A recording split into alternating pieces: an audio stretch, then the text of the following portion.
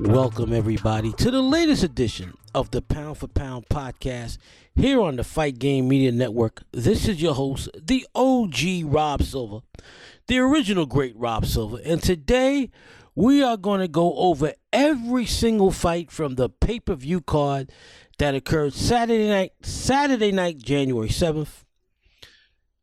I will give my overall thoughts and what I think the main focus will be on the main fighters from the card, as Jaron Boots Ennis, Rashidi Ellis, and of course Gervonta Tank Davis, what their future looks like, what I think their future looks like.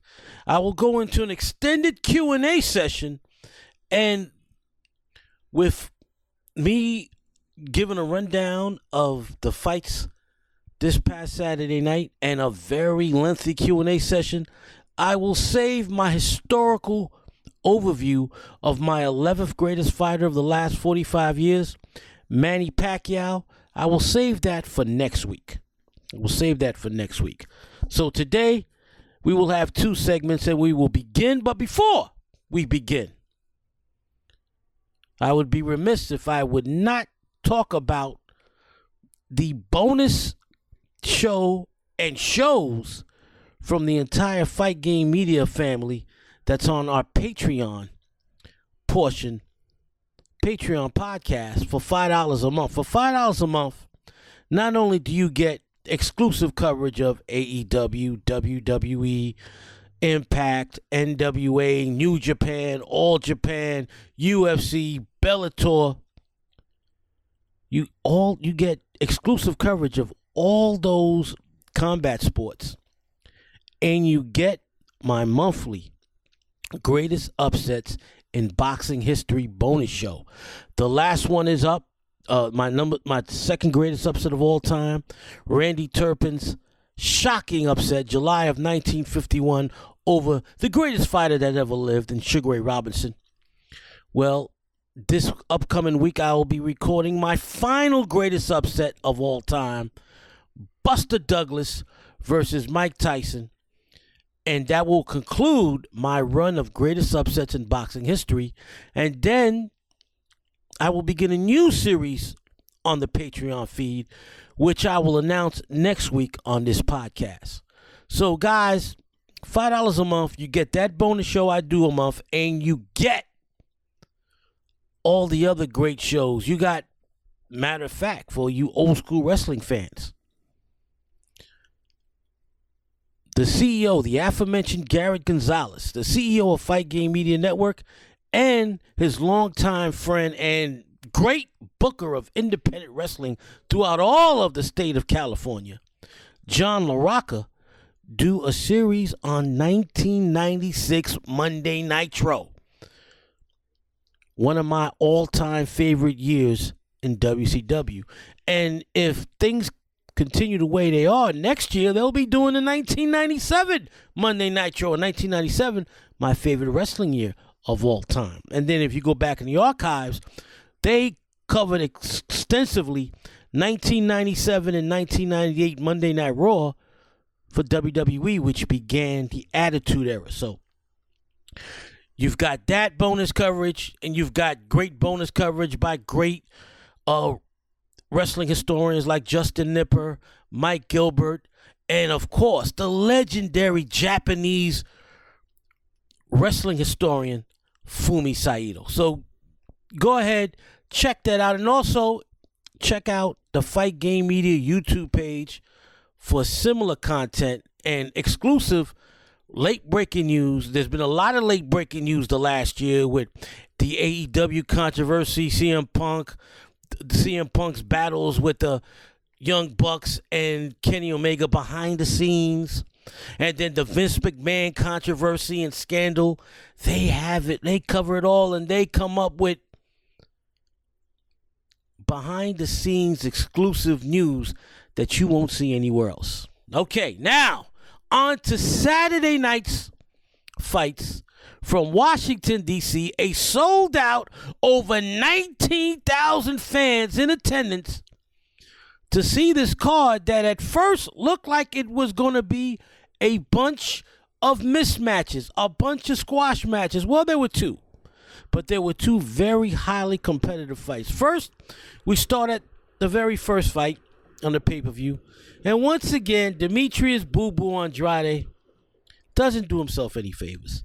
He wins every second of every round against Damon Nicholson. Once again, Andrade knocked somebody down early. He knocked down Nicholson in the second round. Knocked him down late in the fight, but he won a 10-round going-away shutout. Andrade continues to fight B and C fighters. I know he's been ducked a lot, but can somebody give this guy a fight? 34 years old, and he has yet to have a significant fight in his entire career. Now, some of it is his fault. Some of it was his promoter, Eddie Hearn's fault. Eddie Hearn never gave him one big fight. Eddie Hearn does not know how to promote black fighters, period. He didn't know how to promote Devin Haney. The minute Haney leaves Hearn, he becomes undisputed lightweight champion of the world. Andrade now looks to be fighting with PBC.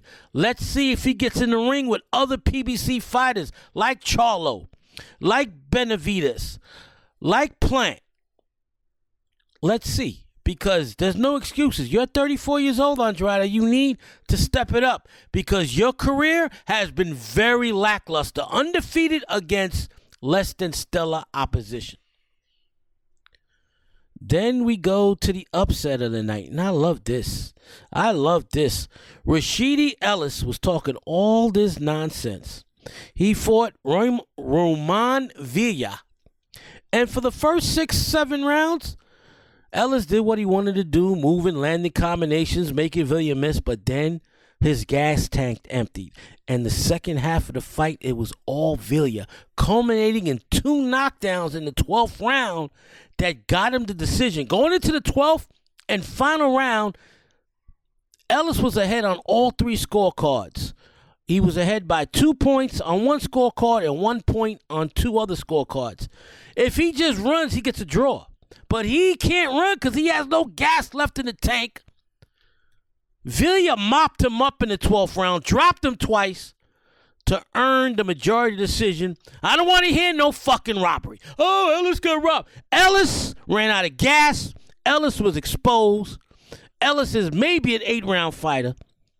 He will never be a welterweight champion of the world. In order to be a welterweight champion of the world, you have to be an elite fighter. Ellis is not an elite fighter. His chin is shaky. His stamina is very shaky. And his intestinal fortitude is very shaky. Nah. Even if he wins the rematch, he's not beating Boots. He's not beating Spence. He's not beating Crawford. Forget about it. Speaking of Boots, I want to make sure I mention the guy's name correctly.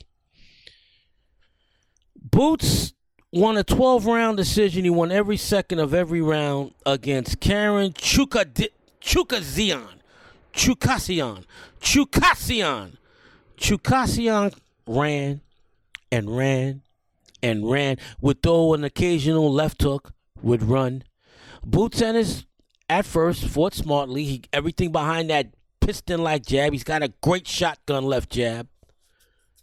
And then as the fight progressed, Boots got more and more anxious and left himself open for counters because he was trying his damnedest to knock out Chukazian. Well, sometimes it's not in the cards to knock your opponent out. Third time, Boots goes to decision, and he wins a 12-round decision. And now you got all this nonsense, boxing fans on social media, especially on Twitter. Oh, Boots was exposed. How was Boots exposed? He won every second of every round. How was he exposed? How was he exposed? Explain that to me. Because Spence and Crawford do not fight like Karen fights. Chukazian doesn't fight like them. Spence and Crawford will give Boots opportunities to land. Yes, they will land, but Boots will have to prove himself stylistically that he can hang with Spence and Crawford. And I believe he can. Only time will tell. In my opinion, there are only 3 welterweights that matter. I don't want to hear about Stanionis and Virgil Ortiz. They're not in the conversation. It's Boots, Bud, and Spence. It's the only 3 welterweights that matter right now. And we've got to get two of them in the ring against each other. I don't want to hear about Virgil Ortiz. I don't want to hear about Stanionis. Rashidi Ellis was exposed. Those are the only three welterweights that matter right now. We need to see them three in the ring against each other. Period. End of story. Now on to the main event. I'm worried about Tank Davis. Yes, he won the fight. Yes, my prediction would have been correct. I predicted Tank would win by decision. I thought it'd be a tough fight, and it was a tough fight. Hector Garcia gave Tank Davis hell. I had Garcia winning the first 3 rounds because Tank wasn't doing anything. Tank didn't start throwing punches until the 4th round. As Tank's careers progressed, his output has diminished. He could get away with it because he's got one-punch knockout power. But what happens when Tank fights elite stylistic counterpunches and defensive masters like Devin Haney and Shakur Stevenson? You can't give away early rounds like that. All right? You can't go behind 3-4 rounds against a Haney or a Shakur because they know how to run the clock out. They'll tie you up. They'll make you miss. Yes, Tank Davis is against the Mario Barrios and Raleigh the Rapist Ramirez and Hector Garcia. He can rely on his power to eventually catch those guys because those guys are going to be in front of him.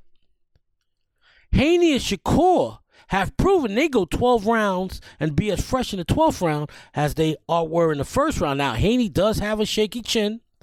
We saw him get rocked by Jorge Linares, and we saw him get rocked by Jojo Diaz. So he does have a shaky chin, and if he gets hit by Tank the way Diaz and Linares hit him, they'll be scraping him off the canvas. But Haney will be on his A game when he fights Tank. I guarantee that. That'll be the biggest fight of his career if they ever fight. Shakur doesn't get hit. And that'd be an intriguing matchup because Shakur could win every round and all it would take is Tank to land one shot. But he land that one shot against the greatest defensive fighter on the planet today. Intriguing matchups. I worry about Tank because he might not get to those fights if he continues to lose too many early rounds against fighters that are not on his level. Hector Garcia is a good fighter. Tough fighter, like I mentioned the last few weeks coming into this fight. And he gave Tank hell. After 8 rounds, I had it dead even. I gave Garcia the first 3 rounds. The 8th round, Tank battered Garcia with some incredible hooks and crosses. I mean, hurt him so bad that he blinded Garcia. When round 8 ended, Garcia told his corner he couldn't see. Round 9 began, they had to stop the fight. He couldn't come out his corner because he couldn't see. Gervonta beat him into blindness, temporary blindness, that is, but still. Garcia defense is not his forte. Haney and Shakur defense is their forte. So Tank will beat all these middle-of-the-road good fighters. And he can even get away with it against Ryan Garcia because Ryan Garcia's chin is suspect. He got dropped by Luke Campbell, and his defense is shaky. I could see him getting past Ryan Garcia, no problem. But is his skill set, is his diminishing output going to be a detriment when he fights either Devin Haney or Shakur Stevenson? I hope that either fight gets made so we can answer that question. First, Tank has 2 battles in the neck. Now that he beat Garcia, he's got 2 battles left. He's got a court case in February. Hit and run. If he's convicted, there's no fight with Ryan Garcia. If he wins that case, then he has the potential April showdown with Ryan Garcia. So, before we talk Tank versus Haney, Tank versus Shakur, he's got to get past his court battle and, of course, hopefully Ryan Garcia in April. He wins one, he goes on to the other, and then hopefully after that, we will see him against either Shakur Stevenson, Devin Haney, or the fight that I will predict that will occur this year, Frank Martin. And so, ladies and gentlemen, that's the rundown from Friday's fights. And now we go to an extensive Q&A. I've got so many questions to be answered today on the pod that I'm going to go straight there. Let me go to... And if you want to ask me questions, and it doesn't just have to be about boxing. It could be about life, relationships. It could be about music, baseball, football, the price of the cost of living, any of that. All right. Ask Rob Silva. Hashtag Ask Rob Silva on Twitter. If you have any questions to ask me. Like I said, it doesn't have to be boxing related. First question up. From longtime listener and contributor, Jesus Salas. He contributes another great question. I am not a fan of cinema, but Boys in the Hood is one of the best movies I ever saw. Ask Rob Silva, what are your top 5 in black cinema? It's a great question.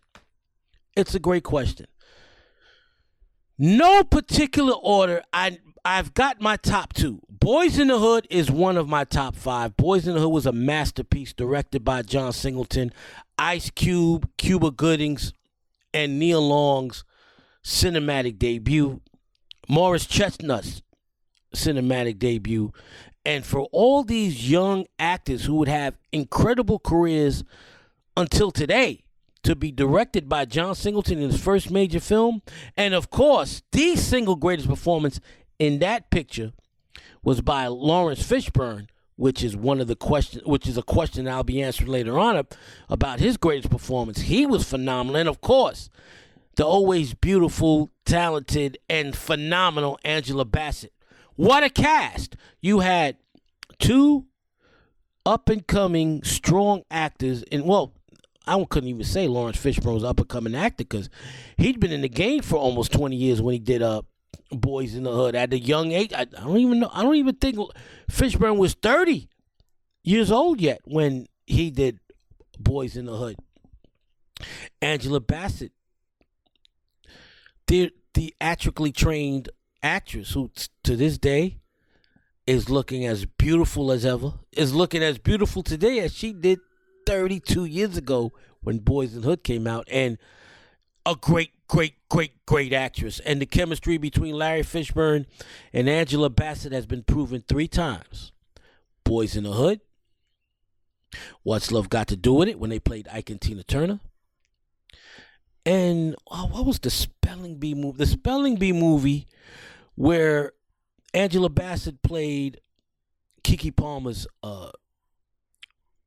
mother, and Lawrence Fishburne played the professor that was the mentor for Keke Palmer. I forgot the name of it. It was a Spelling Bee movie. Sorry, my memory is dying at the age of 54, almost 55. So, Boys in the Hood definitely in my top 5. I know my top 2. I'm not going to mention my top 2 because I want to add 2 more movies between 4 and 2. So, I got 2 other movies that I want to talk about. Michael Schultz directed what I consider the funniest movie I've ever seen, in Which Way Is Up. Richard Pryor played 3 or 4 different characters in that movie. That movie had me screaming from the beginning to the end. Hilarious. Motherfucker, you fucked my wife. Oh, I have to put that there. I mean, I know a lot of people are biased towards 90s movies, but I've got a couple of 70s movies on here. So there you go. So number 5, Boys in the Hood. Number 4, Which Way Is Up. What's my number 3 greatest black cinema movie of all time? Boomerang, starring Eddie Murphy. Boomerang is Eddie Murphy at his suave best, at his smoothest, and hilarious. Robin Givens gives a star-making performance. Halle Berry shockingly plays the other girl. Beautiful Halle Berry plays the woman that is the other woman. She's outshined by Robin Givens, even though she looks better than Robin Givens in real life. In Boomerang, Robin Givens gave off sexy, while Halle Berry gave off the girl next door. So Boomerang is my number 3. Now my top 2. Number 2 is Deep Cover. Speaking of Larry Fishburne, another Larry Fishburne movie in the top 5. Deep Cover is the greatest black crime drama I ever saw. Deep Cover, I'm going to go more into Deep Cover later on because it's going to answer a question about Lawrence Fishburne. Deep Cover is my number 2. And my number 1, another movie directed by Michael Schultz, Cooley High from 1975. Incredible movie. The greatest black teenage coming of age story ever, with the leads Glenn Turman and Lawrence Hilton Jacobs putting in flawless performances as the two best friends who butt heads, and then we have a tragedy at the end of the movie. Cooley High, just a great movie where you have a lot of funny scenes, you have a lot of bonding scenes, but then you have tragedy strike at the end. You have male angst. You have teenage men and boys fighting, teenage boys and girls trying to fight with their sexuality as far as do they give in? Do they lose their virginity? You had all of that. And it's based in, I believe, 1965 Chicago. So there you go. Cooley High, my greatest black cinema movie of all time. So once again, Jesus, thanks for that great question. All right, next up is my African brother, M. Dube. And he asked, and this goes perfectly with the first question, OG Rob, what do you think was Lawrence Fishburne's best movie performance? Fishburne had a lot. He's my all-time favorite actor. I mentioned Boys in the Hood. I mentioned What's Love Got to Do with It. He was incredible as Ike Turner. The movie Searching for Bobby Fischer, when he played the street chess player who taught the young boy, who helped mentor the young boy in a chess tournament. You have there was an HBO movie he made where he played Socrates Fortlow. Oh, man, my fucking anyway, it was based off of Walter Mosley, my favorite author's character. It was a movie, an HBO movie. Fishburne was tremendous. On television, he was phenomenal on Hannibal, the Hannibal Lecter series. He was phenomenal as the chief FBI agent in charge of serial killer crimes. The list is endless with Lawrence Fishburne. Cornbread Earl and Me, phenomenal in Cornbread Earl and Me. Lawrence Fishburne, of course, you remember him from the Matrix movies, which, his highest earning movies, but he didn't really have to act. But he does play the mentor to Keanu Reeves, Neo. Tremendous in Hoodlum, playing Bumpy Johnson. He was phenomenal in Hoodlum. But in my opinion, his greatest performance was Deep Cover. In my opinion, the greatest black crime drama of all time. He plays an undercover cop who tries to bring down a Latin American drug cartel. And he and Jeff Goldblum are phenomenal as this duo who was selling drugs and trying to buck the system. Fishburne goes deep cover. He goes so deep into cover that he begins to act like a drug lord.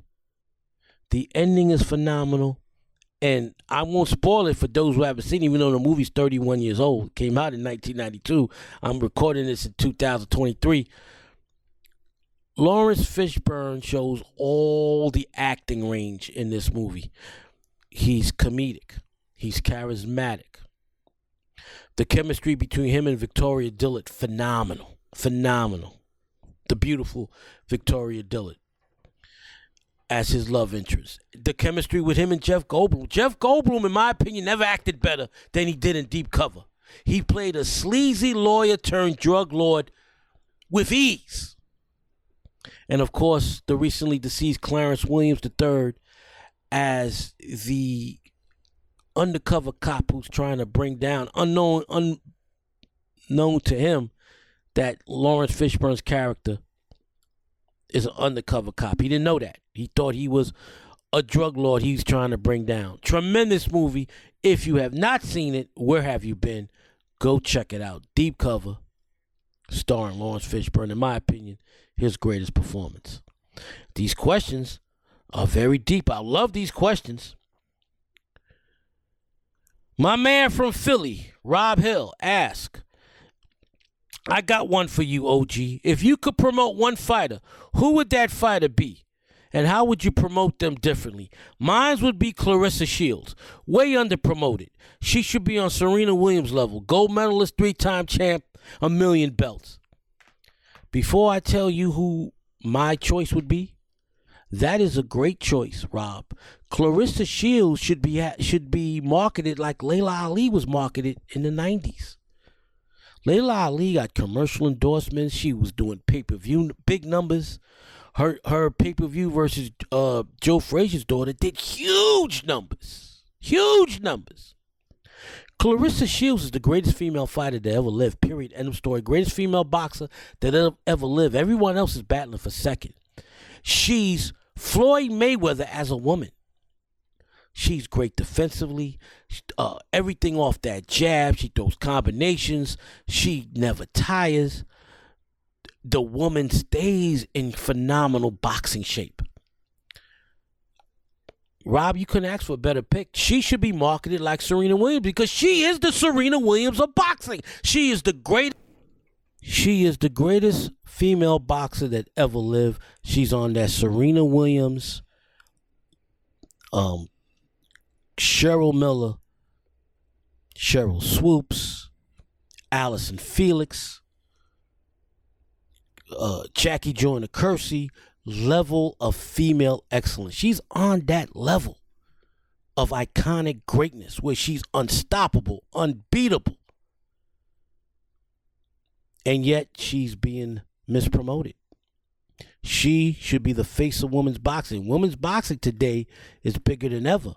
Clarissa Shields should be there fighting every 3-4 months on pay-per-view, headlining all female cards.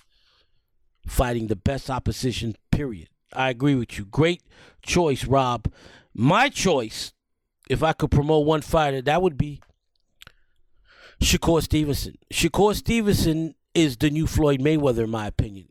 Softball version. He throws punches in bunches. He cannot be hit. Defensively, he's phenomenal, and he could make you miss while standing right in front of you. His ring IQ is off the charts. He should be marketed, especially considering his background from where he overcame a lot of poverty in Newark, New Jersey. His father had to overcome drug abuse. There's a huge story there to talk about. He overcame a lot, and right now, in my opinion, he's the best defensive fighter since Floyd Mayweather in his prime. Bob Arum, as I've stated many times on this show and other podcasts and articles I've written throughout the years, does not know how to promote African-American fighters. He does not know how to promote black fighters, period. He's got a gem in Shakur Stevenson, and that should be a money machine. I went to Shakur's last fight in Newark, New Jersey. He sold the building out. A venue that's not considered a boxing venue. A city that's not considered a big fight town. He sold it out. He's that good. Thank you, Rob, for that great question. All right, question from Mark Anthony.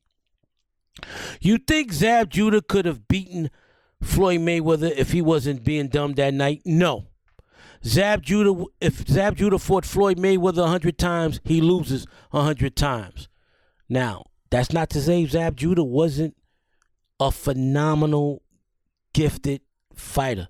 Naturally gifted. Zab Judah was as naturally gifted a fighter as any fighter I've ever seen in my entire 47 years now of watching boxing. This is my 47th year of watching boxing. He was as talented as Floyd. Naturally gifted, yes. But what separated Zab Judah from Floyd Mayweather was discipline. His lack of discipline. Floyd Mayweather doesn't drink. Floyd Mayweather never smoked. Floyd Mayweather never smoked. The only two things Floyd loved were boxing and women. how many women he could fuck. And he go fuck a woman at 2 o'clock in the morning. 2:30 he was in the gym in the morning doing road work, sparring. Floyd Mayweather ate, drank, and slept boxing, ate, drank, and slept women. Period. Zab Judah ate, slept, and drank women, and ate, slept, and drank. My ex-girlfriend, Vonette, told me about 21, 22 years ago, she was in a club, and Zab Judah tried to talk to her, and all she could do was run away because she wanted to vomit because his breath smelled like shit and vodka. He was stinking drunk. As a fighter, you should not be drinking. You should not be consuming alcohol as a fighter. That should not be in your diet, period. You're poisoning your body. And Zab Judah lost too many fights because he was undisciplined. If you look at Zab Judah's career, every time he stepped up, Costa Zoo, Carlos Baldomir, Floyd Mayweather, every time he stepped up to that next level, Danny Garcia, he lost. He never beat an all-time great Hall of Fame fighter. He lost to all the elite fighters he ever fought. So the night he fought Floyd, while he gave Floyd difficulty for the first 4 rounds, even rocked Floyd, once Floyd figured out Zab, it was a wrap. And when he did act stupid, he was way behind. He did that out of frustration. So no, Mark, Zab could have never beaten Floyd. And that's not saying anything. That's not saying a lot. And that's not being a discredit to Zab Judah. No one ever beat Floyd. But he never had the discipline. Jesus has another question. Your predictions and or bold statements for boxing in 2023. All right. On the subject of Tank Davis, bold prediction. He's going to lose this year. Whether it's Frank Martin, Shakur Stevenson, Devin Haney, or a fighter that he gives up too many rounds and loses a close decision, somebody is going to beat Gervonta Davis this year. I'm not saying it's Ryan Garcia because I'm going to pick Davis over Garcia, but with each fight, Gervonta Davis's offensive output has diminished. It is decreasing. He cannot continue on that pattern if he attempts to fight the likes of Haney, Shakur, and Frank the Ghost Martin. So my first bold prediction is that Tank Davis will lose this year.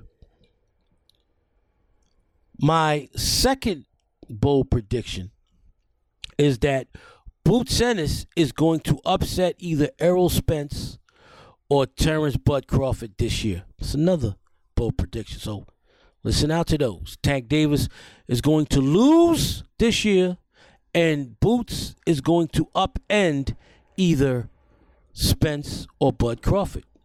Second bold prediction that I'm making for 2023.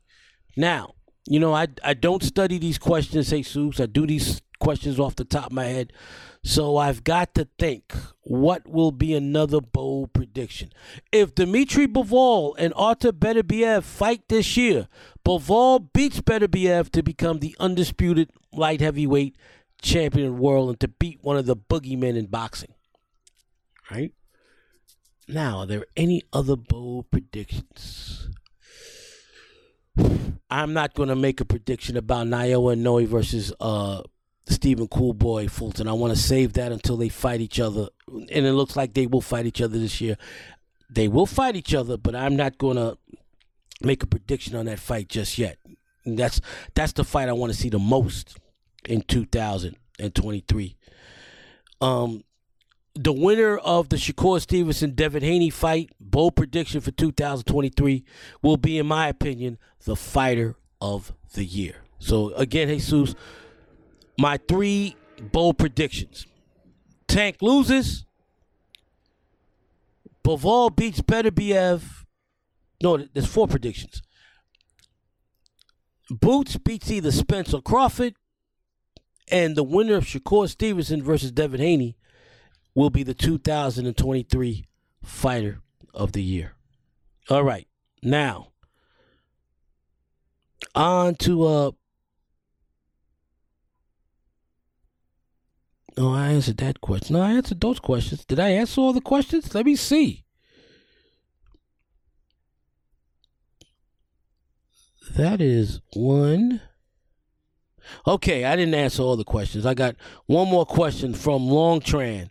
Long Tran asks, wish you and your family a happy new year and best wishes to your mom, Rob. My question is about the high guard in boxing. I saw Winky Wright master the guard. How come boxers don't employ the strategy? What are the advantages and disadvantages of the high guard? You don't see that maneuver today. And I think it's a great defensive maneuver. You don't see that. And Winky was the master of it. You're right, big man. Winky was the absolute master of that high guard. And there's a great advantage to it. Not only do you protect your face from the jab, from counter right, counter left hooks, counter right crosses, or counter right hooks and counter left crosses, your arms are already up and you're quicker to counterpunch. Winky had long arms, so when he held the high guard, it made him easier for him to land his right jab, one of the great right jabs in boxing history. And the counter, Winky was a great counterpuncher. Now, the biggest disadvantage is when you fight a ferocious body puncher. Your body is exposed because your entire face is covered by your high guard. And Winky was able to protect his body better than most guys that use the high guard because of his extremely long arms. He had a large, long wingspan. So he covered it up to the tip of his forehead down to his rib cage. But not all fighters have that luxury of having long-ass spider arms like the legendary Winky Wright, first ballot Hall of Famer. So a huge disadvantage is going to the body. Another huge disadvantage is because you have that high guard, your opponent is going to throw more punches. So in a close fight, the judges might favor your opponent because he threw many more punches despite the fact that you deflected so many. Case in point, Winky Wright versus Jermaine Taylor. I thought Winky won that fight. The fight was scored a draw because Taylor was given credit for throwing more punches despite the fact that Winky blocked the vast majority of them. So those are your advantages and disadvantages, and you're right. He is without a doubt the greatest fighter ever to use the high guard. 100%. Now, just double check to make sure I answered all the questions. We got one. I answered 1, 2, 3, 4,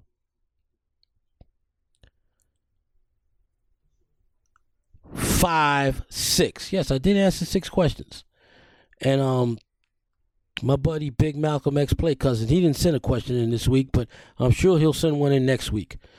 All right, so that wraps up this week. Next week, I'll be back with the historical retrospective. I mean, this historical retrospective on Manny Pacquiao is massive, so I want to be able to give sufficient time on the podcast to talk about, in my opinion, the greatest fighter ever to come from the continent of Asia, Manny Pacquiao. That's what we'll be looking at next week. Please send the questions in. Ask Rob Silva, or you could DM me on Twitter at RobertSilva576 at RobertSilva5768. Until next week, my beautiful boxing fans out there, everybody, stay blessed, be blessed, and be a blessing.